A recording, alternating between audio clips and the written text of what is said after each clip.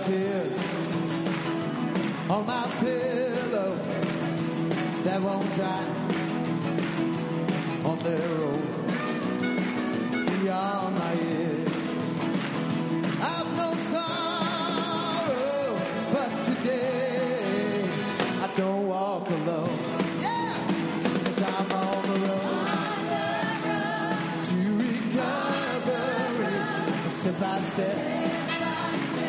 Day by day, I'm on the road to recovery, trusting God along the way, trusting God along the way, trusting God all the way.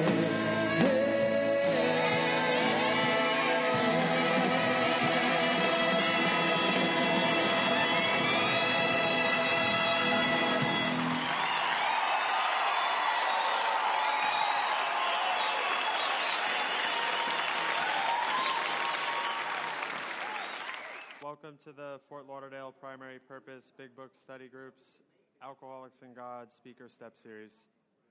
Come on, y'all. We're going to have Mike or Joey come up and do our joke.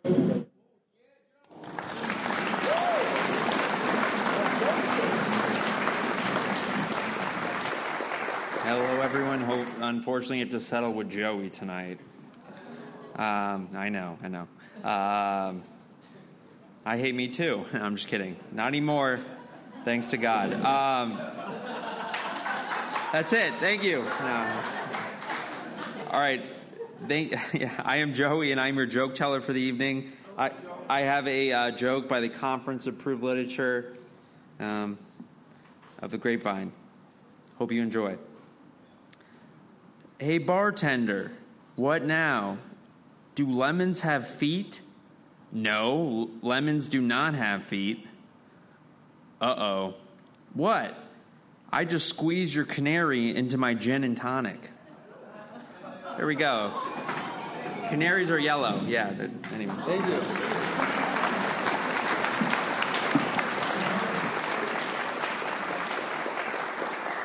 I'm a recovered alcoholic, and my name is James. Thanks for joining us tonight. In a minute, we're going to start our 2-minute meditation, so please take a moment to get situated. Please turn off all devices that make noise or might distract others. Please take this time to get connected to God. Let the craziness of the day drift away, and ask God to help you stay focused on this step study tonight. If everyone's ready, we're going to start the meditation.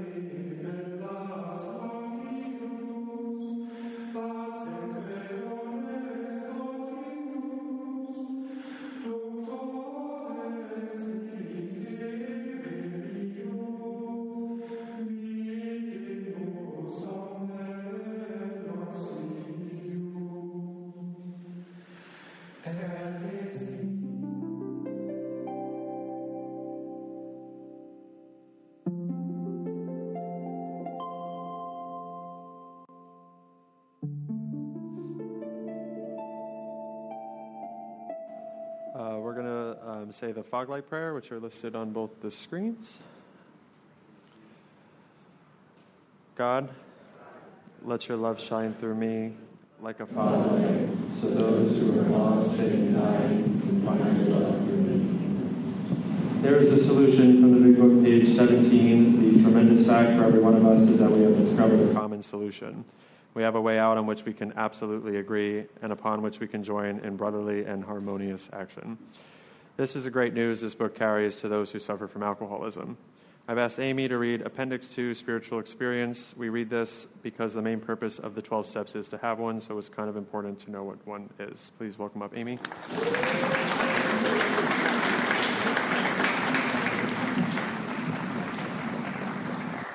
Hi, everybody. I'm Amy. I'm a recovered alcoholic.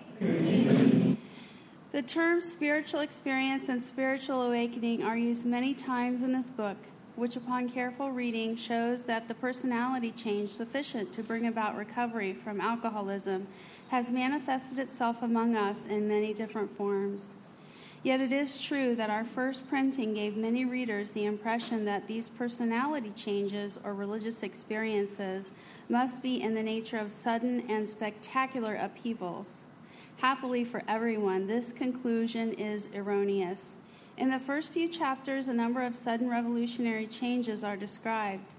Though it was not our intention to create such an impression, many alcoholics have nevertheless concluded that in order to recover, they must acquire an immediate and overwhelming God consciousness, followed at once by a vast change in feeling and outlook. Among our rapidly growing membership of thousands of alcoholics, such transformations, though frequent, are by no means the rule. Most of our experiences are what the psychologist William James calls the educational variety, because they develop slowly over a period of time. Quite often, friends of the newcomer are aware of the difference long before he is himself. He finally realizes that he has undergone a profound alteration in his reaction to life, that such a change could hardly have been brought about by himself alone. What often takes place in a few months could seldom have been accomplished by years of self-discipline. With few exceptions, our members find that they have tapped an unsuspected inner resource which they presently identify with their own conception of a power greater than themselves.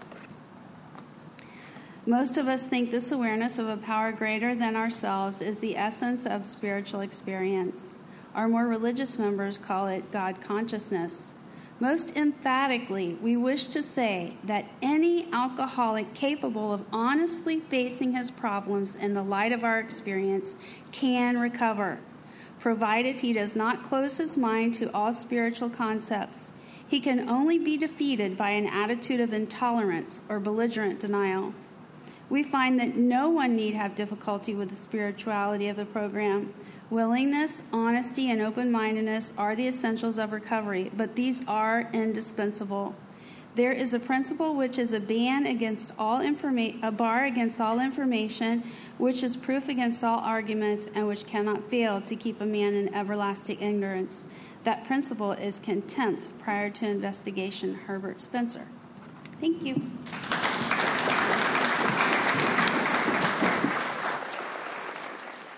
Thank you, Amy. Please refrain from disturbing others by talking or constantly getting up and sitting back down. This is a tech-free meeting, so turn your phone off or put it on airplane mode.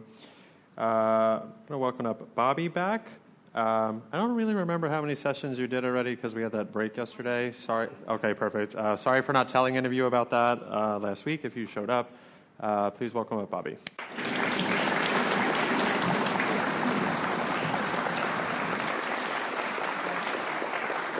Show already. I haven't even gotten up here yet. Hi, everybody. I'm an alcoholic. My name's Bobby.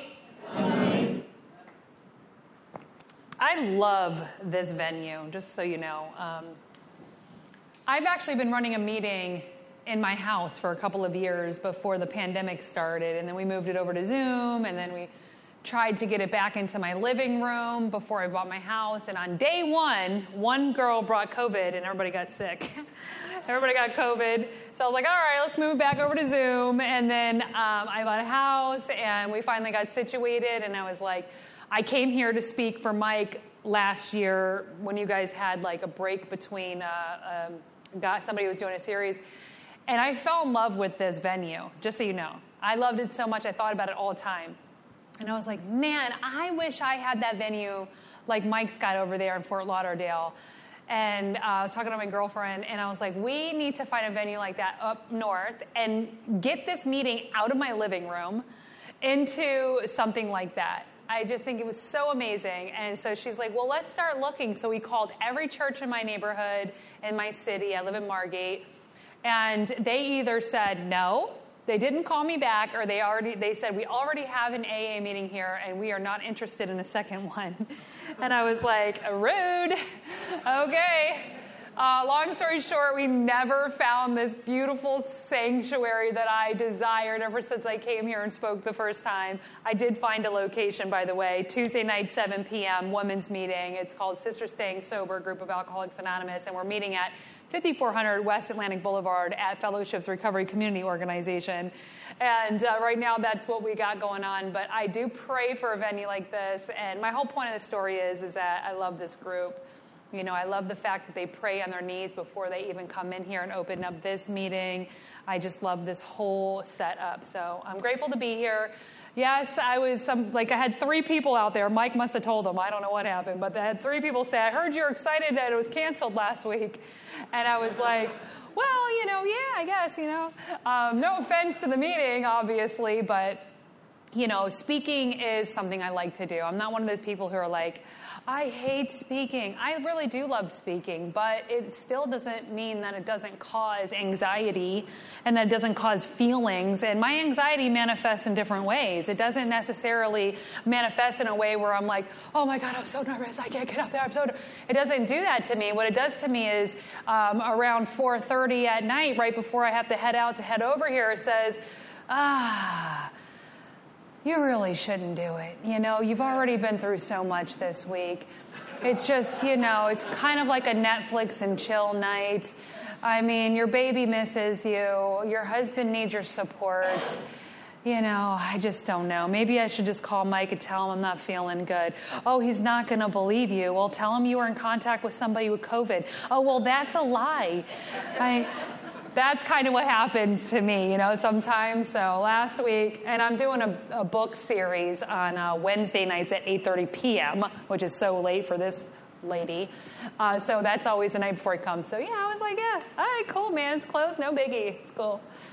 But I am excited to be here because, of course, by the time I drive all the way through the highway and get here, I'm always really happy to see everybody, and it's always good. So we're going to talk about step 2 today. What I just did for you there it's called lollygagging. I was lollygagging so I could waste a little time so I don't have so much time to, about lollygagging. My daughter knows what lollygagging is. She's 4, okay? I say that word all the time. It happens to be one of my favorite words. So the other day I said, come on, you're lollygagging. She's 4 years old, and she says, I'm not lollygagging. I said, you don't even know what lollygagging means. And she goes, yes, I do. I said, well, what does it mean? She says, it means that you're telling me that I'm taking too long. I was like, wow, she's smart. So anyways, we're on step 2. Last time I was here, we did step 1, and we talked all about the disease of alcoholism and all of its physical components and how that looked in my personal life and how we could be relatable and some of the people who were listening. I did touch on the fact that there were several types of alcoholics and there were even several routes to becoming an alcoholic. But at the bottom line, at the end of the day, it doesn't matter how you got here as long as you're here. And that you have fully conceded to your innermost self that you live with that illness, because I'm not here to diagnose you by any means. In fact, the literature says in very subtle ways it's none of our business to do so, that it is the own individual person's responsibility to determine that for themselves, because not only could we potentially be wrong, but we might even prejudice somebody who's interested in getting help the moment we start to put a label on them. So, that physical component was imperative in regards to step one. And we're going to talk a little bit about a deeper level of alcoholism. When I talked about alcoholism being a physical component the very first week that I was here, I said that we couldn't safely drink. I mean, that was clear. We put it into our body, we develop a phenomenon of craving that creates this desire to continue drinking despite our consequences. But then I also ended it at some point in my speech that not only are we not safely able to drink, but we were also not to safely stay sober, which was a mind boggler for a lot of people. Somewhere in the literature it talks about if the physical component was the only issue that we suffered with alcoholism, then it would be a very simple solution, because the solution for the physical component is not to drink. If I don't put alcohol into my body, well, then I will not create the desire to drink more. A physical craving cannot happen unless you put that thing into your body. I don't know if you guys ever stripped yourself from sugar, for example, but once you've completely stripped your body from sugar, the physical craving does leave you. It doesn't mean that we don't think about sugar. It doesn't mean that when we walk by a chocolate cake or a fresh baked apple pie, it doesn't smell good. But that physical craving for it is removed until when we decide to cave into what's going on in here, take a bite of the cake, and next thing you know, if you're anything like me, you just ate a 2-gallon cookies and cream Bluebell ice cream. Returning full of remorse and guilt and shame and physical uncomfortability and asking, why did this happen again? And I also mentioned to you at that point somewhere that I have these things going on in my life and more than just alcohol. In fact, anything that had brought me spiritual or mental, emotional comfort, I tend to utilize it to the point of a habit and eventually some sort of a physical, emotional, mental dependence upon it. And eventually it becomes just a full-blown addiction. I can't live without it. It starts to deteriorate all the good things in my life. Things that I used to like and enjoy are no longer satisfying anymore. Relationships are broken. Other people are seeing that I seem to be a problem when I myself cannot see it, even though it is clear as day. I'm continually pointing my finger at you, not recognizing that I am the common denominator in all of my problems.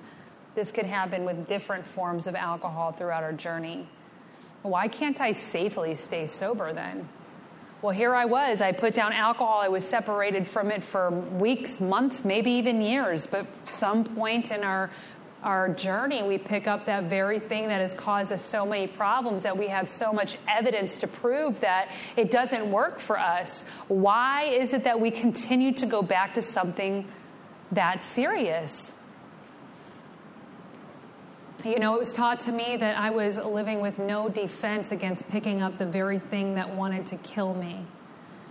I shared with you guys the first week that I was allergic to penicillin, and I found out because I stepped on a yellow jacket bee, and I found out I was allergic to a bee as well that day. And they prescribed me some things for that allergy, as well as some antibiotics called penicillin, and I suffered from an allergy manifestation of that medication as well. And even after all of these years, I've never once thought that I can safely take that medication in any form whatsoever. But why, even with all the facts piled up on me, am I returning to this thing called alcohol? It seems to be the ruler of all things in my life. I believe they called it King Alcohol. He was the Father. He was the spirit of the universe. He was everything, or he was nothing. He was my ultimate authority. I don't know if you guys could relate to that, but alcohol dictated to me every action of my life. Whether I was going to have a job or not have a job, if I was going to be a decent mother today or if I was not going to be a decent mother today, if there was going to be food on the table or if there was not going to be food on the table, if I was going to be experiencing freedom or if I was going to be experiencing captivation from hell itself. So I was living without a defense against the very thing that wanted to kill me. That's a very scary and most helpless place indeed. Dr. Young, one of our seed planters in the very early ages, before Alcoholics Anonymous was even developed, was treating a man who became friends with our co-founders at some point on his walk. His name was Roland Hazard, and he suffered from alcoholism greatly, and he went and seen several different types of professionals. One very specific professional who had a very high education and is very well known today as Dr. Carl Jung. Carl Jung was treating Roland Hazard for alcoholism, and he even told Roland at this point, and I've told some people in my life too, but in different words, when I just got sick and tired of being sick and tired of your BS, he said, listen, what you experience is something so severe that even my medical professional opinion cannot help you. And Roland was devastated. Here was a guy, can you imagine going to the best doctor in the country and them telling you, I'm sorry, man, there's nothing I could do to help you. And Roland said in utter disbelief, is there just no exceptions? There's just no exceptions. And Dr. Carl Jung said, indeed there is actually a few exceptions, where there have been people just like you that I have seen something absolutely amazing and drastic happen in their life to help them transform the way they saw things, the way that they began to perceive and respond to life. There is some type of, and I'm paraphrasing, but some sort of rearrangement in the way that you think, the way that you see life and how you respond to life, and he's referring to something much bigger than human aid, because he himself can provide human aid. He had all the knowledge. He was trying to do some type of moral psychology on this individual, and even with all of his knowledge and experience, was having a difficult time reaching the core problem. And what he's referring to is something deeper than any human power can perform on another human being. And our literature talks about it being called a spiritual experience. It was read up here today. The book also refers to it as a spiritual awakening, a personality change, an entire psychic change. In fact, it's referred in different forms and different ways all through our literature. Page 567, titled The Spiritual Experience, is noted in asterisks a couple of times throughout the early stages of our books, because they are trying to tell you in a very subtle, gentle way, like, check this chapter out. Because there is a solution. There is a solution that is going to help solve the problem. Now, I don't know if you know you're an alcoholic or not, or if you just happen to be coincidentally attending meetings.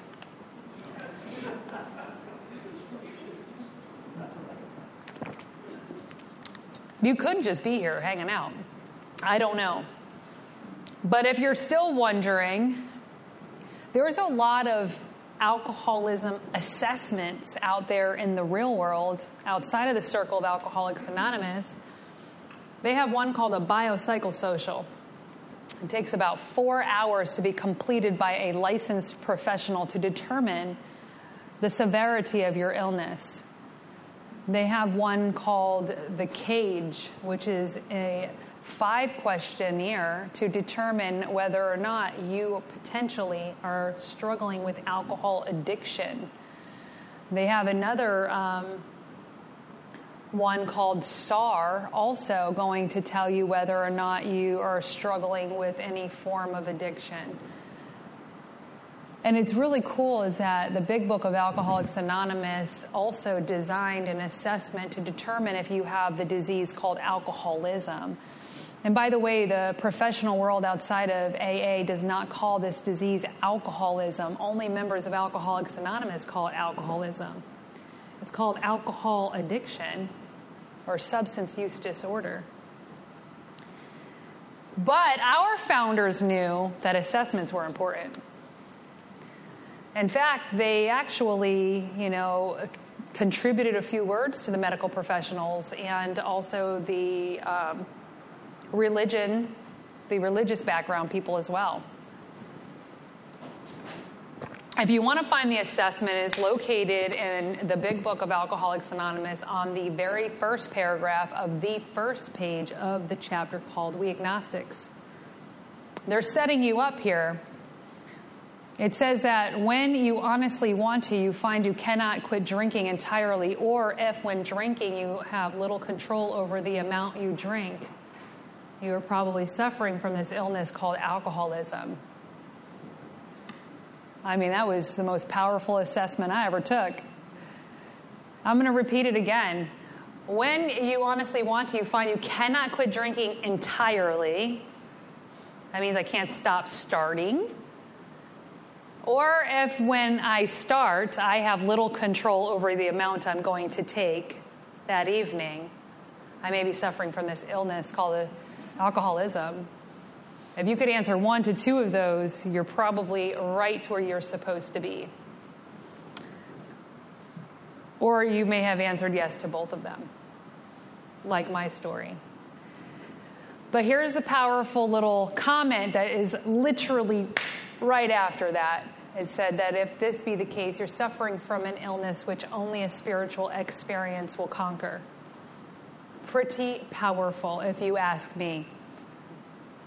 It doesn't say in that book that you may be suffering from an illness which will require X amount of days of PHP, followed by a few days in IOP, followed by 30 days in OP, followed by 6 months in sober living, followed by 90 days in 3/4 way living, followed by reunification of your spouse and children, followed by a good income and a nice pair of shoes. Doesn't say that. It says that you're suffering from an illness which only a spiritual experience will conquer. Wow, isn't that crazy? On that page, it also begins to describe the unmanageability that step 1 was referring to all along. You know, when we came in, I don't know if you guys can relate, but I used to think that the unmanageability that step 1 was talking to was the homelessness, the criminal activity, the prostitution, the behaviors that caused me to lose my children. Those were things that I recognized in my life as being unmanageable. But what I didn't realize is that if I just stopped drinking, most likely, I'd say a good 90% of those things are probably going to come to a halt. It just works out like that, you know? Like, I didn't go to jail or prostitute every time I drank, but every time I prostituted and went to jail, I was drinking. Those two things happen to have something in common with each other. But, in fact, the literature talks about it in a whole nother variation. I'm going to paraphrase. They talk about the unmanageability in step 1 being irritable, restless, and discontent. Easily annoyed by my fellows, uncomfortable in my own skin. Everything and nothing seems to satisfy the boredom I feel in the pit of my soul. Having trouble with personal relationships, can't seem to hold down a job because everybody is at fault. I am the victim, and I don't see anything you're talking about. Anxiety and depression. I was told that I didn't have anxiety and depression when I came in here. I said, yeah, I have a diagnosis. They said, no, you're experiencing fear and self-pity. I was pissed. I said, let me go get my prescriptions.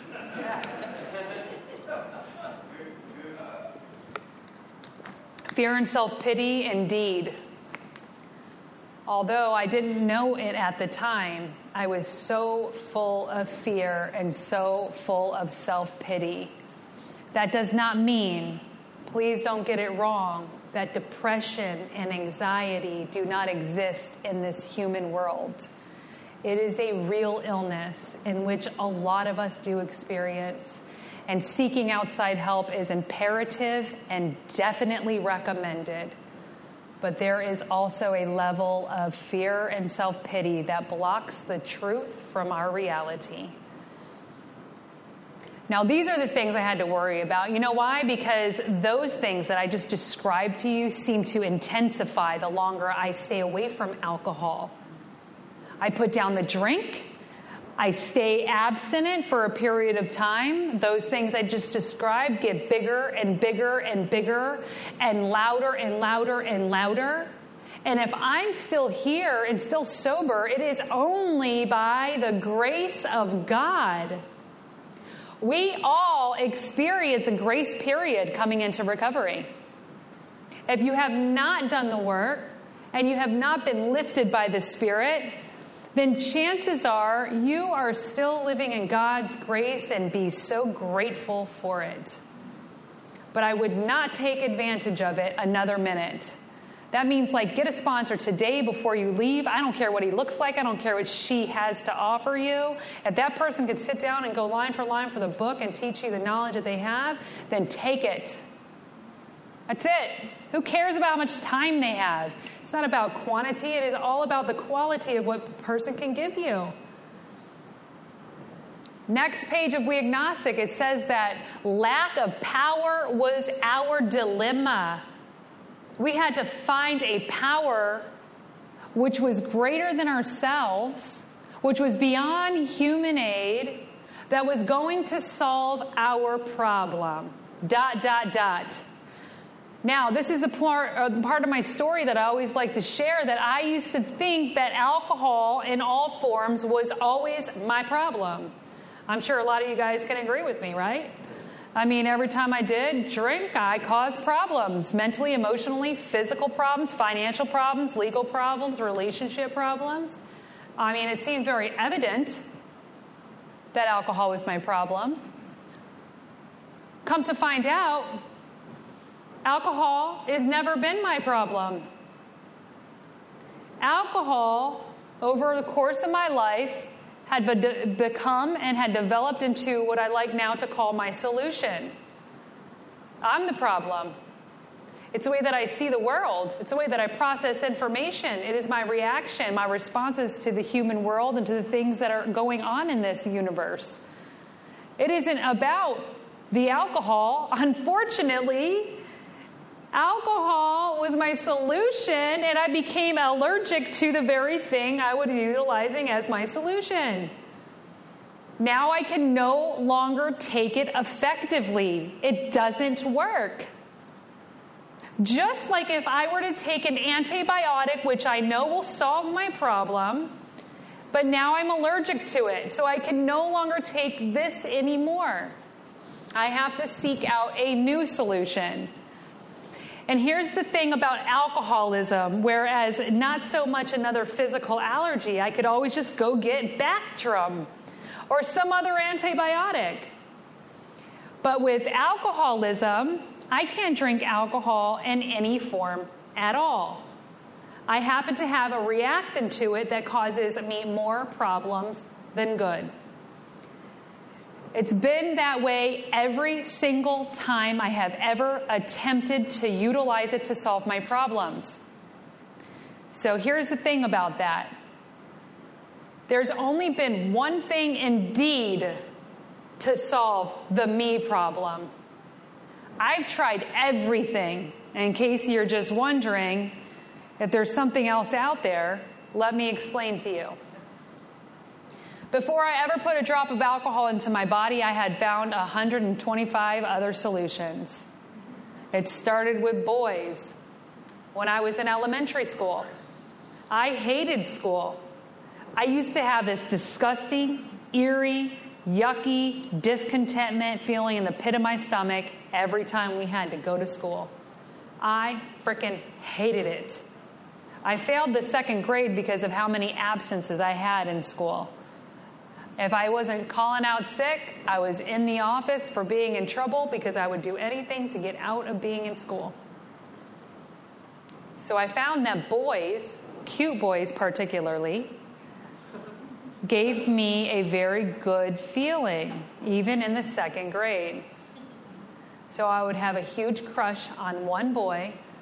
That crush would get me up out of bed and motivated to attend school for one day at a time. And I would like that little boy for as long as it would last. I would build a tolerance for him.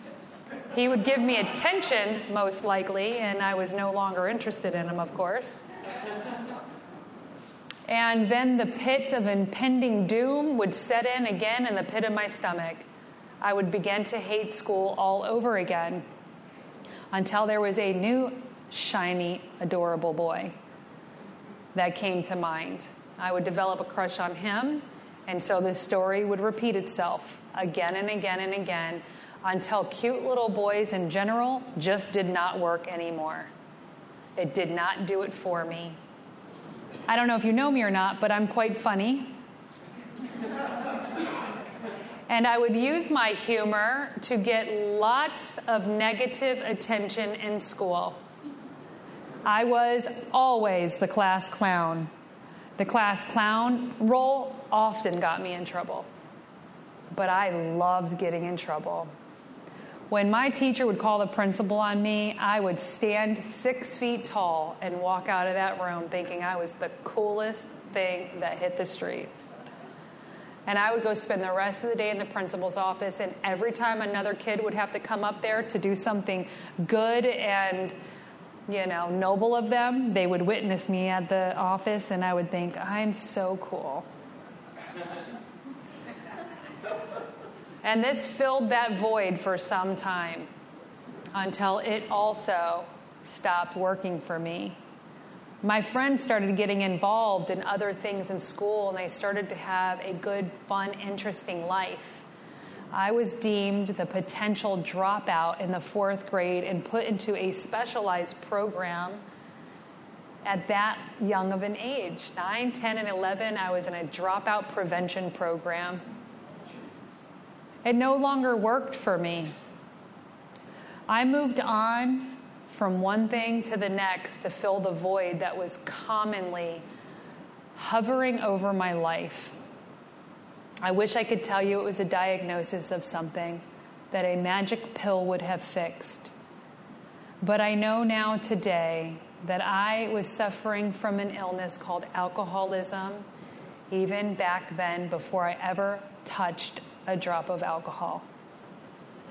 See, what was happening is that I was developing relationships with temporary solutions to fill a hole that only one thing is possible of filling.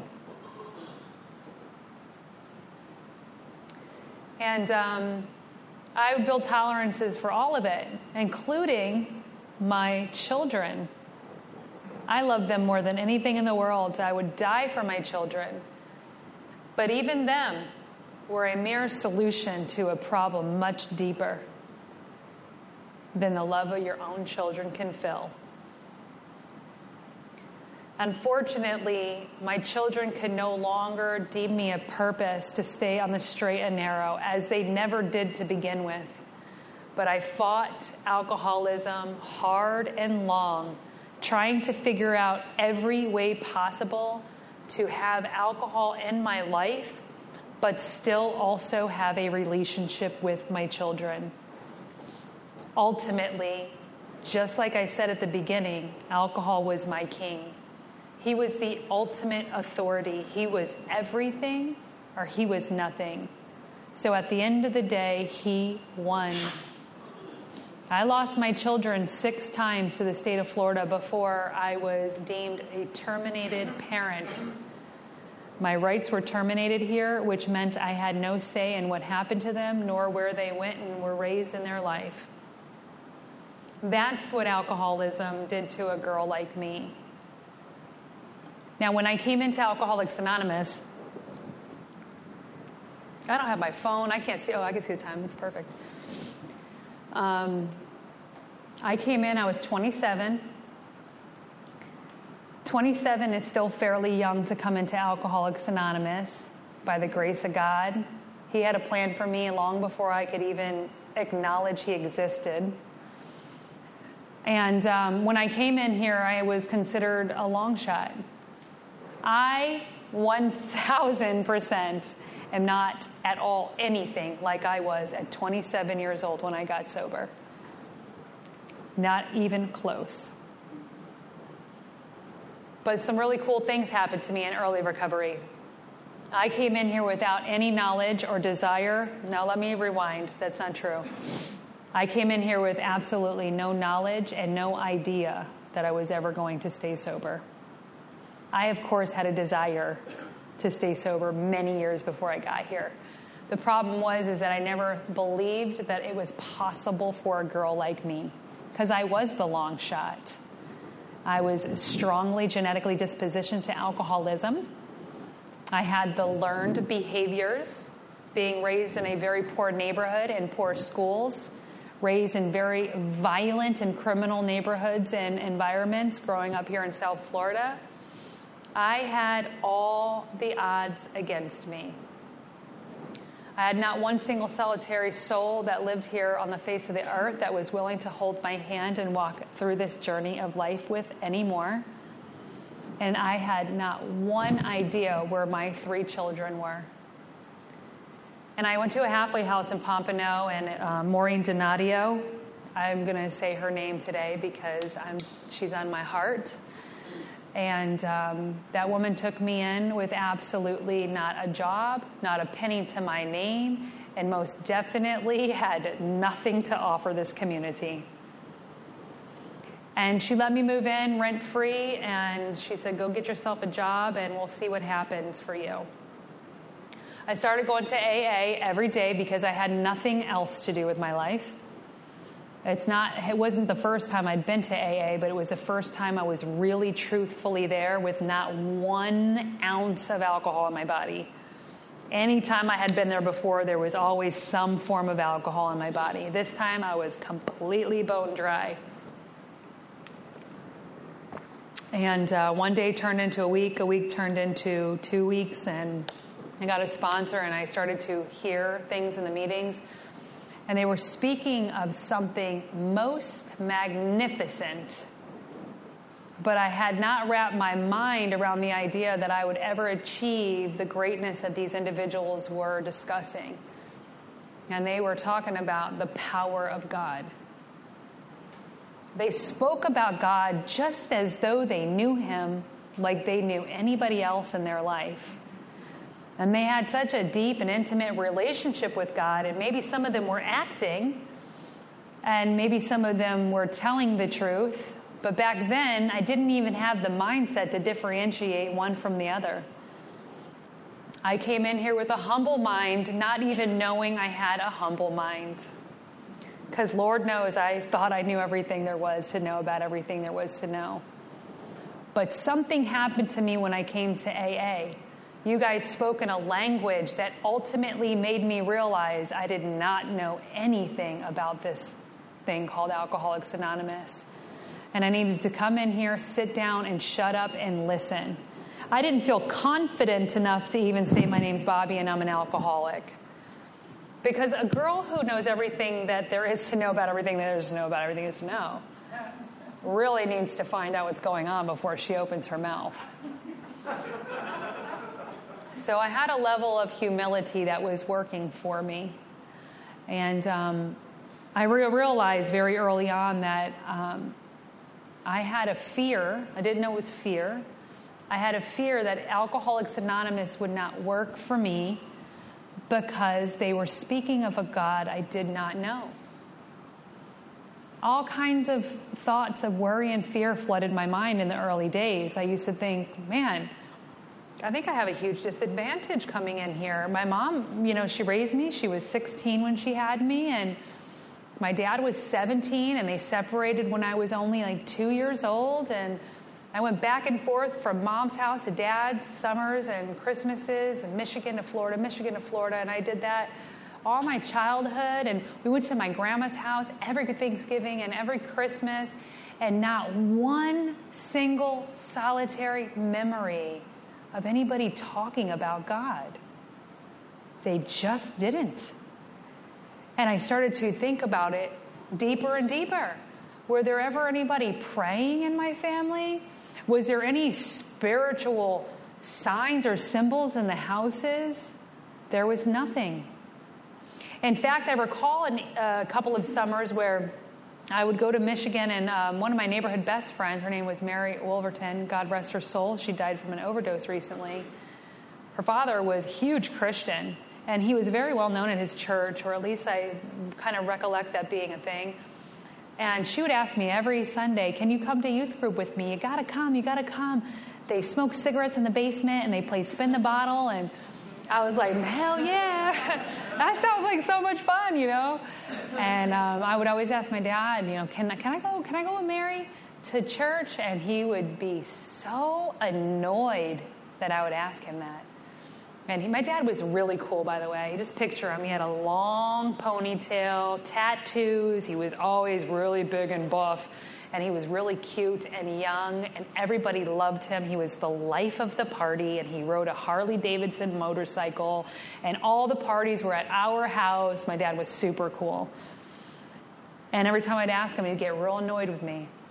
And he'd tell me, you don't need to go there. Those people just brainwash you, he told me. And I never knew what the hell he was talking about.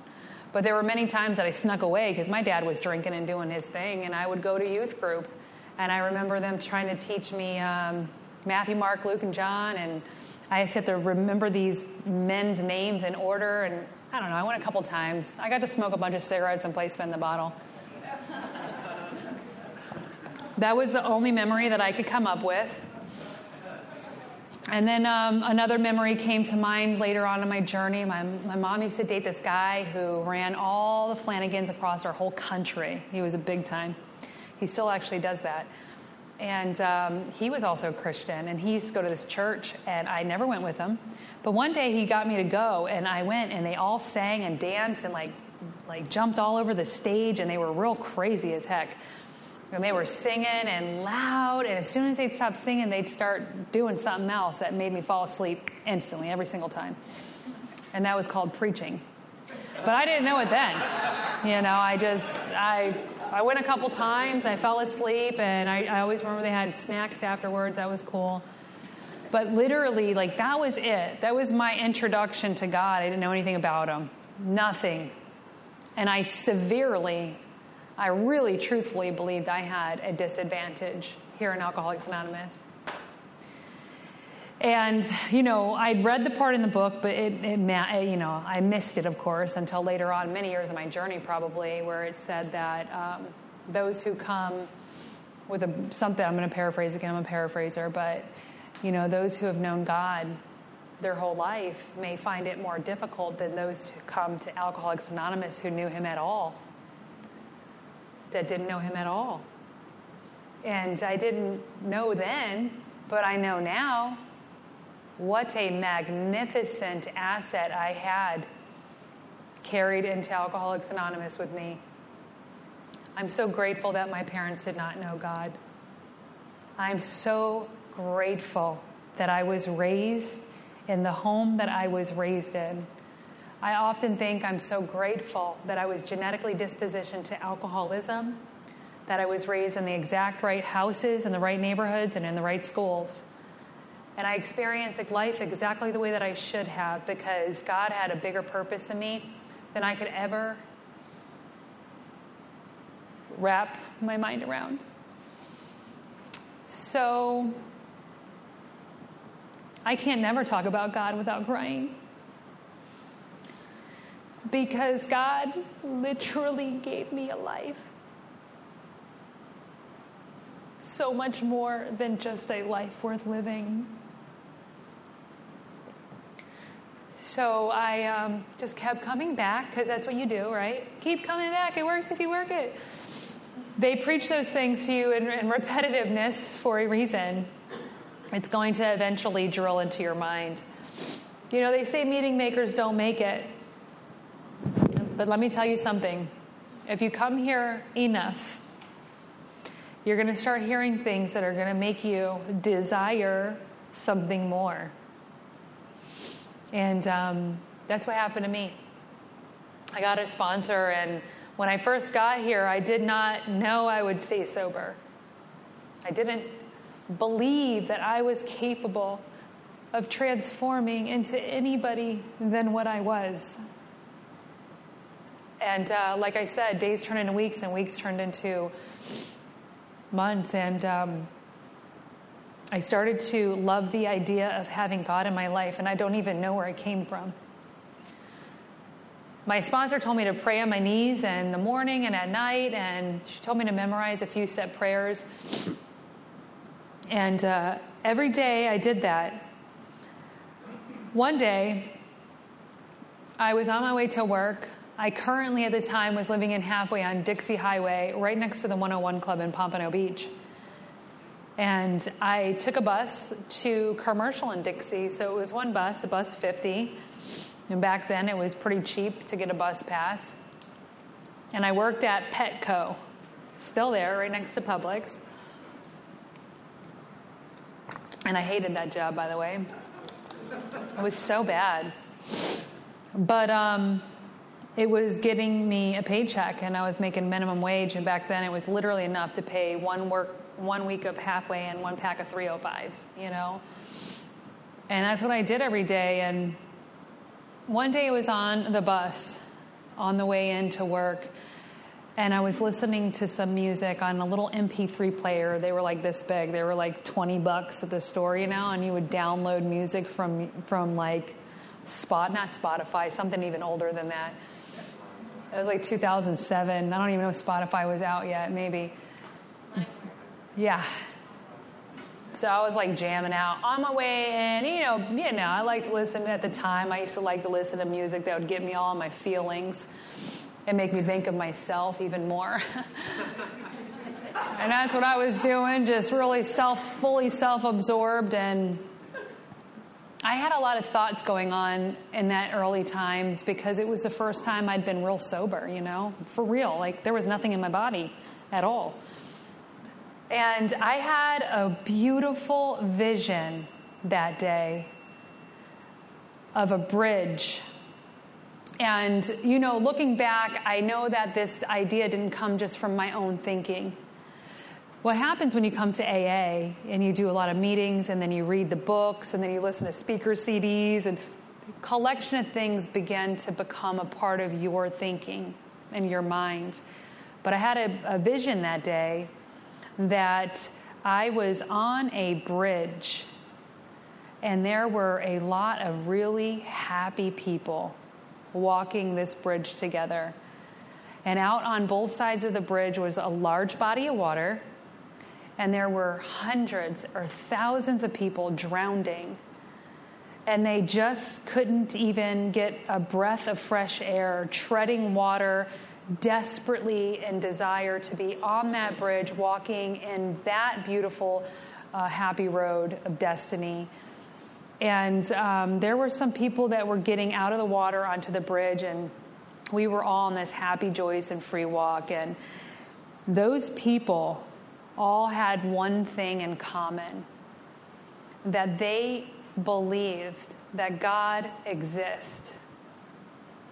And they were on that bridge. They had all gotten there from many different types of walk of life. It did not matter how they got on the bridge, but they were there. And, you know, back then, I had a different set of beliefs after I had that awakening. It transformed some more of my thinking, which we'll talk about next week. But back then, I used to think that, you know, there are a million ways to find God. But there is one. It doesn't matter what you call him. It doesn't matter how you get to him. But there is one. And we're going to talk about it next week, that all the things I've ever utilized in my whole life that were not God, I've built tolerances for them. They no longer work.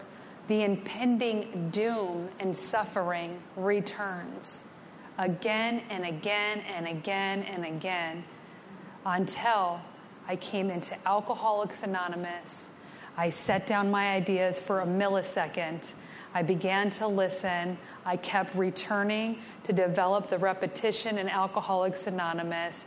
My mind became open long enough for my heart to crack open just a sliver.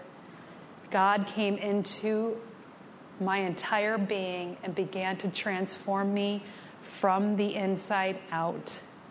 We're going to talk about next week about what happened in regards to my spiritual experience, but I'll give you a little sneak peek. It was the thing that filled me all the way up that I've been seeking my whole life. So thank you guys for letting me share.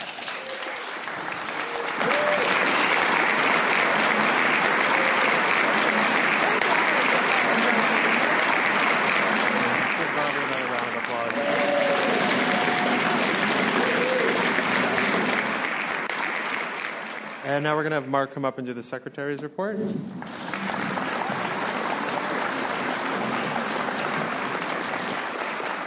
Hey everybody, my name is Mark. I'm your recovered alcoholic secretary.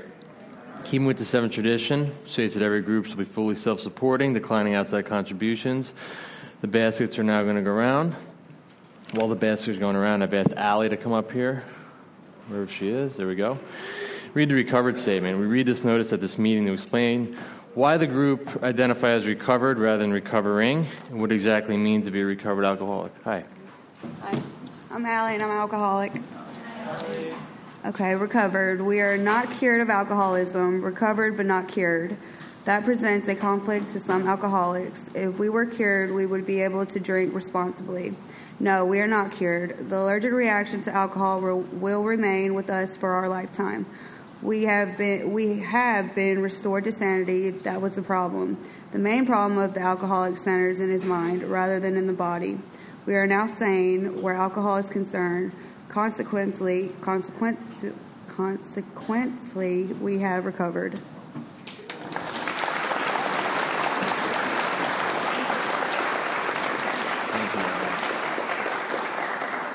1940s style big book sponsorship from the forward of the second edition of Alcoholics Anonymous. Of alcoholics who came to AA and really tried, 50% of them got sober at once and remained that way. 25% of them sobered up after some relapses, and among the remainder, those who stayed on with AA showed improvement. What we've seen, felt, come to believe, and experience is that God has not changed over time, and neither should the sacred approach back to his loving arms. The statistics above suggest a 75% success rate. Can I please see a show of hands of recovered alcoholics? Okay, does anyone in the room need a sponsor? No, okay. Well, if you do, don't be shy to get with someone with their hand raised. So, couple quick announcements. Broward County Intergroup. It's in Broward County. For the folks that don't know, it's where you get medallions, literature, big books. BCIC, Broward County Institutions Committee. Is anyone on that committee in the room? Nobody. Well, they meet twice a month at the 12-step house if anyone's interested in getting on the committee that brings meetings to the outside that we're so fortunate to come to. Some volunteer opportunities going on at Founders Day Picnic, and the 2022 Florida State Convention is being held right here in Fort Lauderdale Beach. Founders Day Picnic is Sunday, June 5th at Snyder Park, right down the road, 2 p.m. And, come on, best group in town, Monday night. 3rd floor of this building, the Big Book comes alive. We have a tri-chair of 3 folks in this room. We're going to study the Big Book. Fellowship starts at 6:30. Big Book study starts at 7:15. Also, if anyone's interested, we have a little retail table back there. We have CDs, mugs, large print big books, little red books, big book dictionaries for sale. We meet here every Thursday. Bobby will be back next week for her 3rd session, starting promptly at 7:15. We ask that everyone's here and courteous and begin at the sound of the bells. See you next week. Thank you.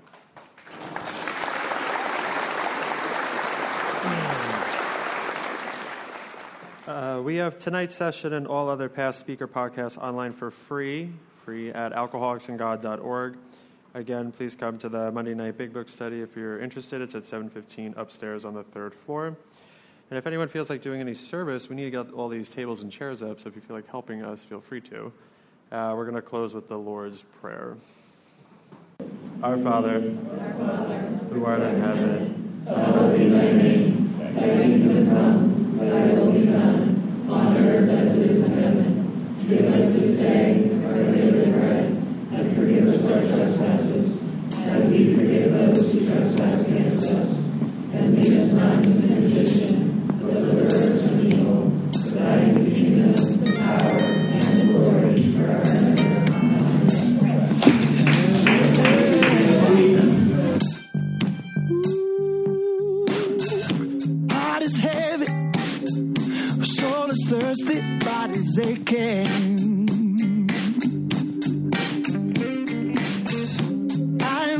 desperately in need of restoration. Yeah, and I am ready for you to take me higher. Yeah, the only thing that I can do is keep on praying. 'Cause on my own, I just can't get it right. It doesn't matter how hard I try, but with you, I become a much stronger man. Getting on my knees puts me back on my feet again. Load is heavy, too much accumulation. Yeah. These possessions that I have amount to nothing at all. And I am willing to hand over every one of them. 'Cause they won't profit me anything in the end. On my own, I just can't get it right. It doesn't matter how hard I try, but with you, I become a much stronger man. Getting on my knees puts me back on my feet again. Getting on my knees puts me back on my feet again. Never again will I wander without you, alone in the wilderness. No, I won't. Will I offer to you anything less than my very best? Oh, Jesus, never again, never again. Now that I understand.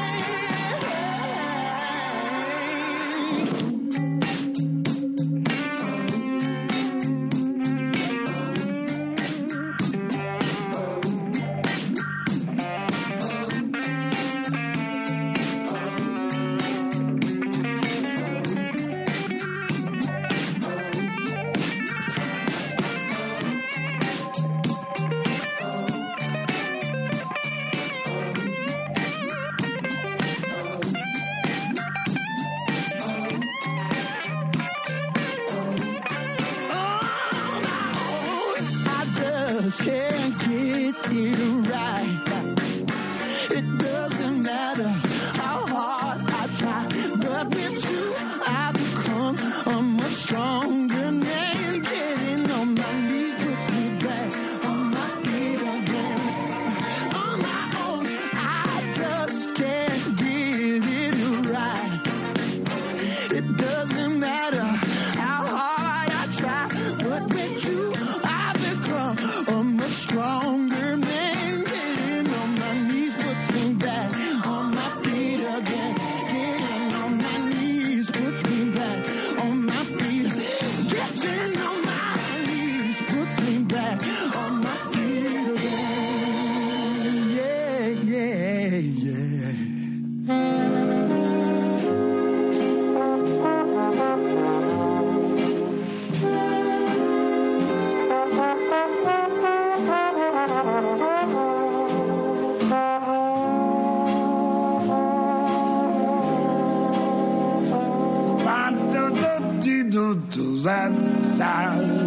Oh, when you smiling, when you smiling, the whole world smiles with you, yes, when you laughing. When you're laughing, yes, the sun comes shining through. But when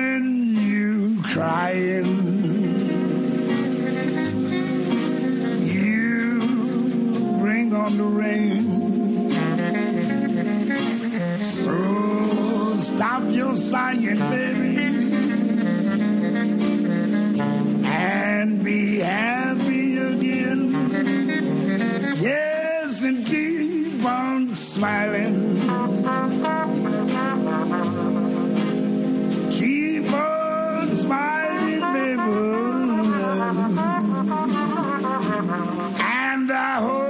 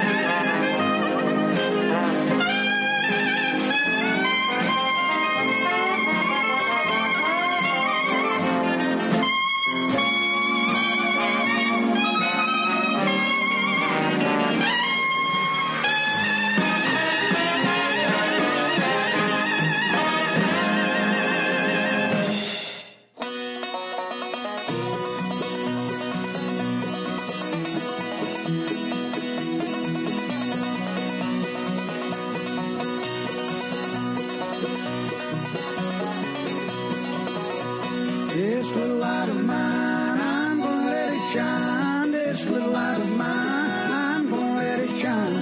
This little light of mine, I'm gonna let it shine. Let it shine, shine, shine, let it shine.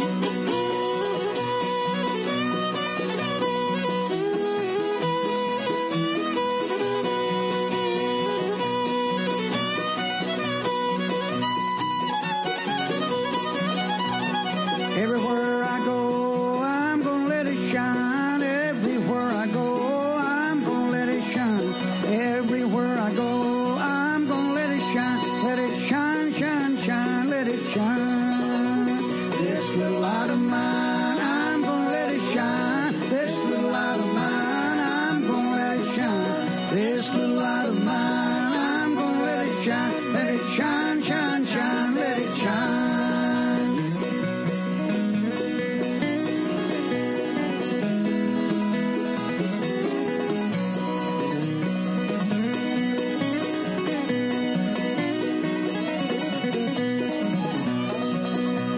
All in my house, I'm gonna let it shine. All in my house, I'm gonna let it shine. All in my house, I'm gonna let it shine. Let it shine, shine, shine, let it shine. This little light of mine, I'm gonna let it shine. This little light of mine, I'm gonna let it shine. This little light of mine, I'm gonna let it shine. Let it shine, shine, shine, let it shine.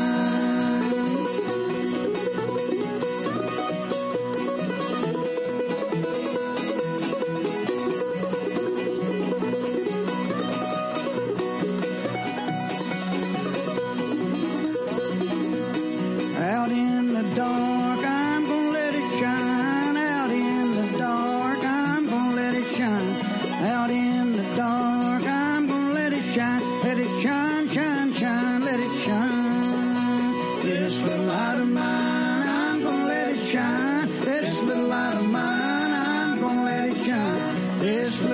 mine. I'm gonna let it shine, let it shine, shine, shine, let it shine.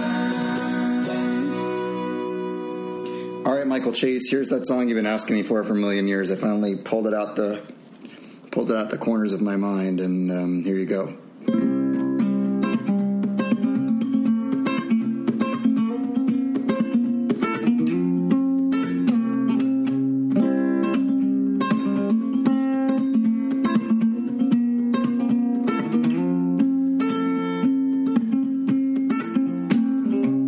Is lifted, I see the light, count my blessings when I go to sleep at night, and I dream now.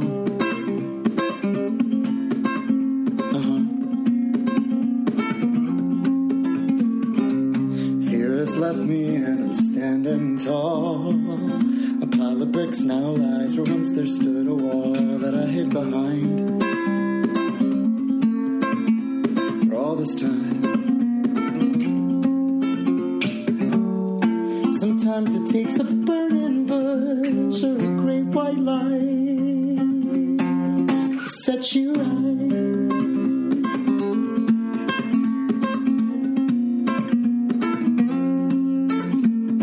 Well, my eyes don't cry now, and I'm out to dry.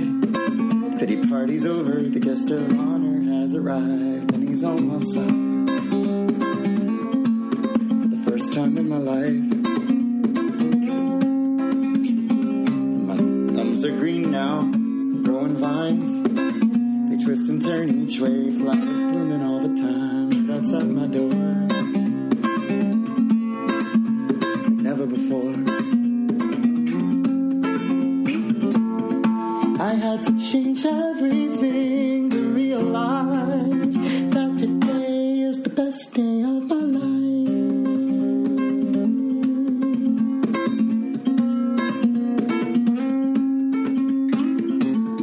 This broken man had traveled far and wide through the great divide, through his own heart, yeah. Well, I have a life today I want to give away, and it's just about to start.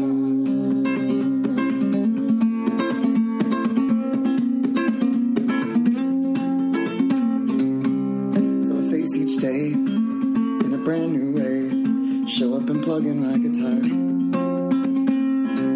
and I play my songs, and people sing along, and stomp their feet and raise their arms. And here in this moment that we share, nothing could compare.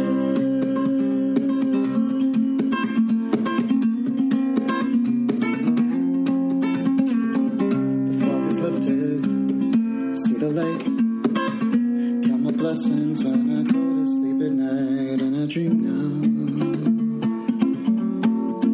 Yeah, I dream now, and everything's alright.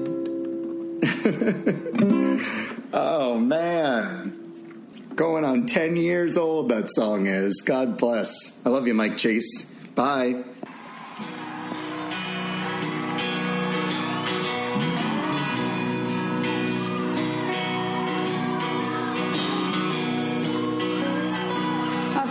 This one, don't you?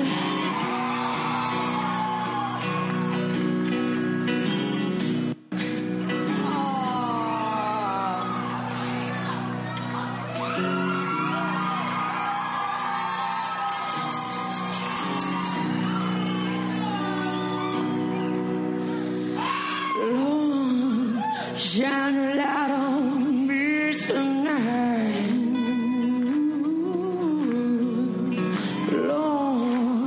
Shine a light on me tonight. There ain't no place for a woman like me. My hands are dirty, but my soul is clean. So Lord, shine a light on me tonight. Taking these feet as far as the road. Work these hands right down to the bone. Work these hands right down to the bone. I've worked so hard for someone I don't know. Watch these walls be bought and sold so low.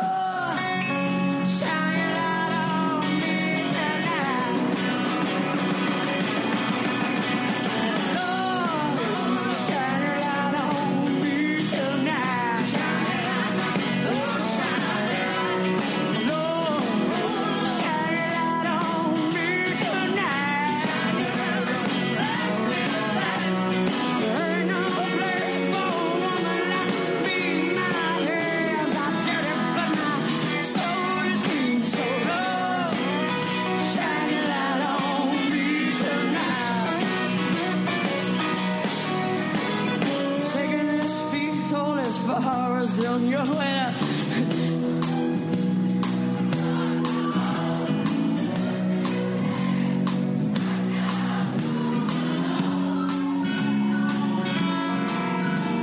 See, I once was young and free, baby. This old world so long. Shine your light on me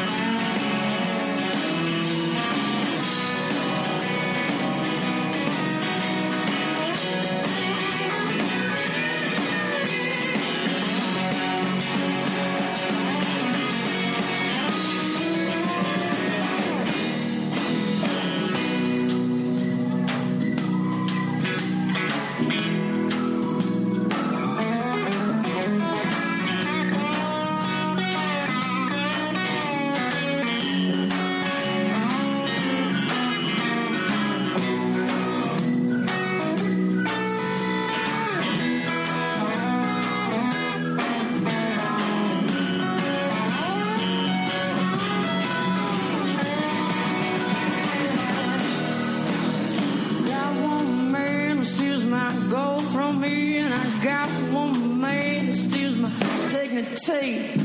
Got one man that just won't set me free. Well, clap your hands if you believe me, children. One man sold the one thing in my life, baby, that could have made me another man's wife. So Lord, shine your light on me tonight. So Lord, shine your light on me tonight. Shine your light, oh shine your light, Lord, shine your light on me tonight. Shine your light on me tonight. There's no place for one like me in my hands. I tell you, but my soul is clean. So Lord, shine your light on me tonight. Lord, won't you shine that light on me tonight? Shine your light. Lord, won't you shine that light on me tonight? Ain't no place for women like me, my hands are dirty, but my soul is clean. So Lord, shine your light on me tonight. Lord, shine your light on me